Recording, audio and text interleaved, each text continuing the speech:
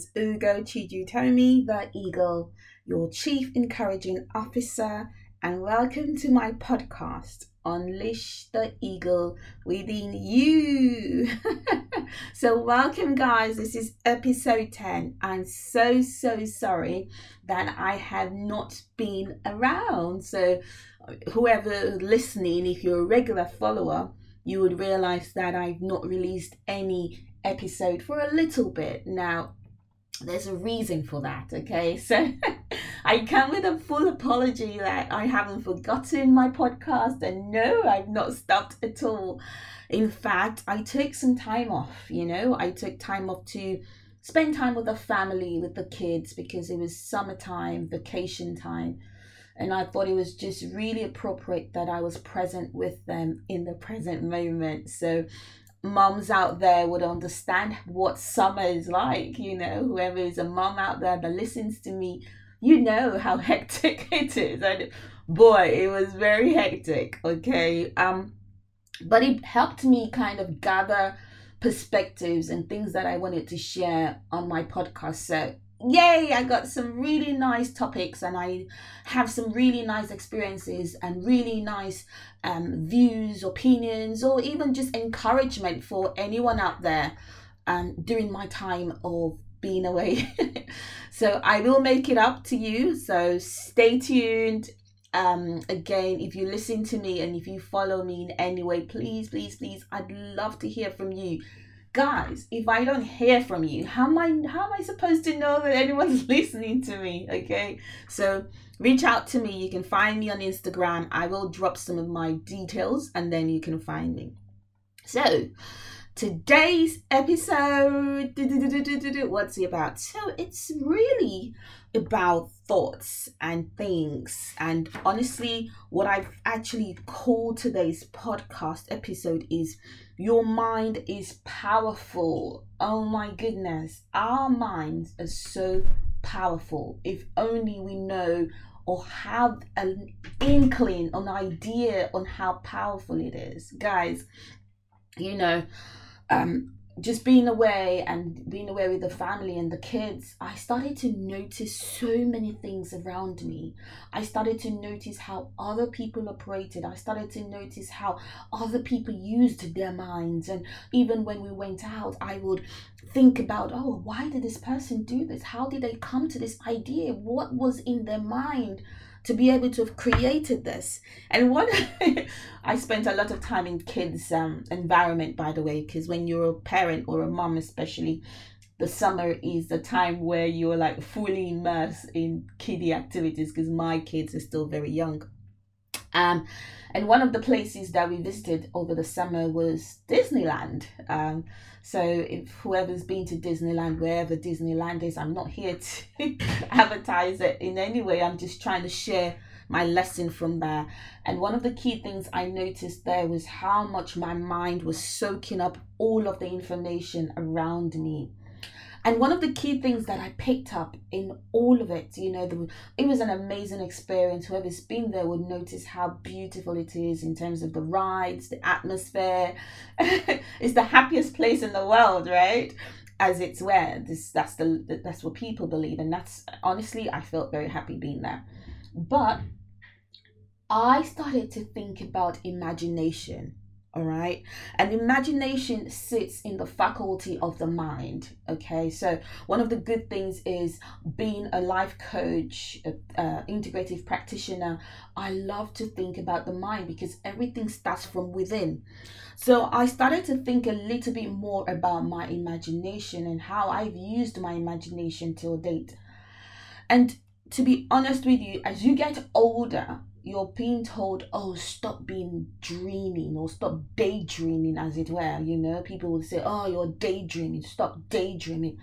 And you feel bad that you're daydreaming. But I've now realized that daydreaming is part of imagination if done right. Not daydreaming about something that is crazy or whatever, but it is imagination. It is the ability to take yourself to a future moment that you desire to be. It is an ability to see into the future of what you want.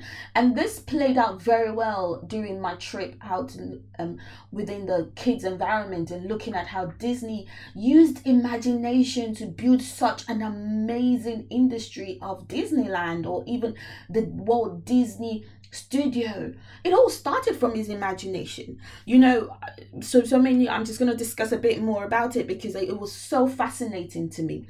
And one of the key things I realized was, you know, Disneyland was formed, or the founder found Disney. Walt Disney was founded in 1923. Okay, and when I thought about 1923, I thought about the fact that back then they probably didn't even have an inkling into the most imaginable tools that we have right now, where we can meditate, where we can sit in stillness, where we can practice stillness and mindfulness to be able to bring our imaginations under control. They probably didn't have that information. So for those era or that time, and a man as Walt Disney was able to produce such crazy imagination. I mean, who would think that a mouse will become one of the most famous characteristics, cartoon characteristics in the world? But it's a mouse. It is a rat, a rodent. Where I'm from, we call it a rat. Okay, well, African way. But honestly, who would have thought that a rat? Okay, a rat.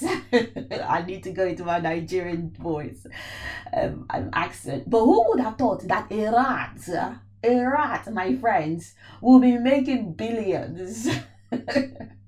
You know, growing up, I'm going to divert a bit, you know, growing up, being young, you know, I grew up when I was younger in Nigeria, and I remember how much I hated seeing rats because my background wasn't as affluent or didn't have much. So rats was always in my environment, you know, we would see rats everywhere, and even in, you know, those rats running around, and they were like, to be honest, they were so annoying. So all you did was look for traps to catch them, you know, just catch them. That was the whole point, was just to get one of those rat traps and catch them and just get them out of your space, because they were eating up everything. I don't know if Walt Disney had experiences as I had with rats, or mouse as it were called now, but honestly, they were like so annoying.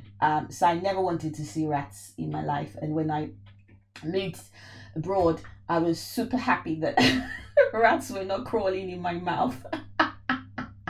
Like, right, yes, I had those kind of experiences with rats. Okay, and so say that somebody could take something that I hated so much because it was invading my space. But he's turned it into an amazing industry. It all started with his mind. He was able to see the good out of a rat, whereas, okay, I had a bad experience with rats because they were invading my spaces and they were eating up all my things. But more importantly, I couldn't see the good in them. Now, imagination was what Walt Disney was able to utilize to turn that rat or rodent or mouse, whatever he is seeing in his mind's eye, into a very cute a very cute animation that's got lovely big ears. And you know, we bought one of those big ears that you wear, and everybody wanted to look like Mickey, which is a mouse, which is a rat, a rodent, whatever you call it. Okay. But back to the point. The point is, how do we view things?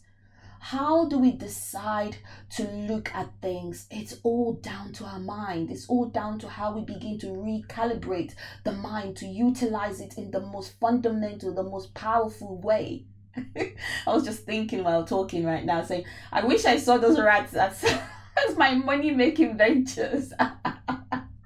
I've started creating rat pictures, you know, take pictures of all the rats, and by now I'll put them in some like nice artistic way.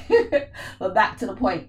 The point is this: we never know the idea that would blossom. Okay, and I started to realize that my mind is like a garden. Okay, and our minds, and that's the same thing. The mind is like a garden. What you plant in it is what you will grow, and what you plant in it is what would come out. You don't expect to plant excuse me, you don't expect to plant orange and then have apples. You don't expect to plant beans and then have rice. Okay, that's not a good analogy, but you get what I mean. The point is taking the mind and fundamentally seeing it as a garden, as a like a field where you need to be very, very, very intentional about what you're planting in it. And you can use your imaginations in that way. We can use our imaginations in that way. Walt Disney did that. He used his imagination. He thought about, okay, although he had started with different things and he had tried different cartoons, but in that process of creating, which we're all creators, by the way, we are creative beings. You might not know that, but you are here, and you and I are here to create. And so in the process of him beginning to create and beginning to look at things and like, okay, this will look nice, this will not look nice, he came out with one of the most fundamental characters, cartoon, that is transcended. My little child loves Mickey Mouse and Minnie Mouse. So what am I saying? I'm saying, how do we begin to utilize the power of our imagination? How do we begin to use it to our benefit? How do we begin to actually plant the right imaginations into our mind? It takes intentionality, guys. We got to be intentional. We've got to focus on what we're focusing. Focus on your focus, okay? I begin to say to myself, when I find myself deviating from a focus, I bring myself back to my focus. And it's just like holding a picture in your mind. I was listening to Abraham Hicks. If anybody knows her, she's one of the forerunners of law of attraction and how to actually utilize the power of your thoughts. And recently she was talking about holding a thought. Okay, and I loved it because I've been practicing holding pictures, and it is pictures that I've created. Listen, we've got the power of our internal thermostat, as it were.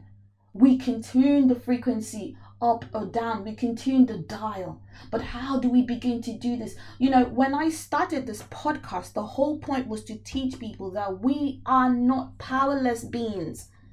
And it comes from my experience, okay?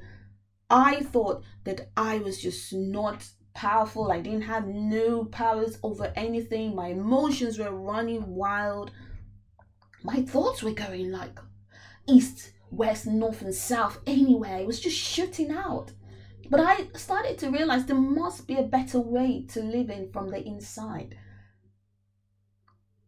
And this was what I began to do. Think about what I was thinking about. What thoughts are bringing pictures in your mind? What imaginations? Because we're going to go into the other faculties of the mind later. And I'm going to get people who are going to talk about the tools they've used to master stillness.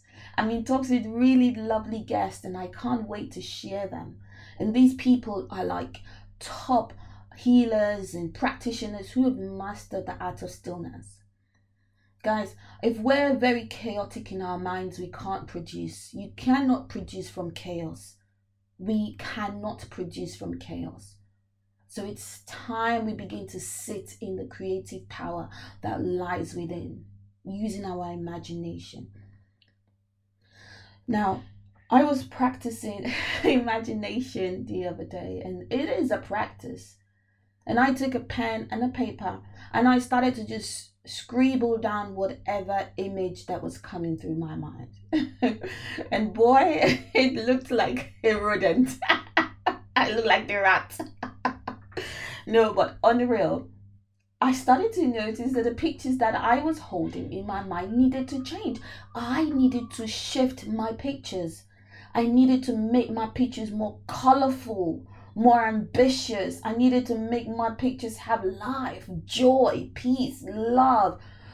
These are our birthright.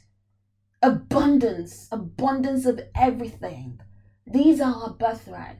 And so because I started to notice that my pictures were not coming out as I wanted, I now deliberate on the pictures that I hold in my mind.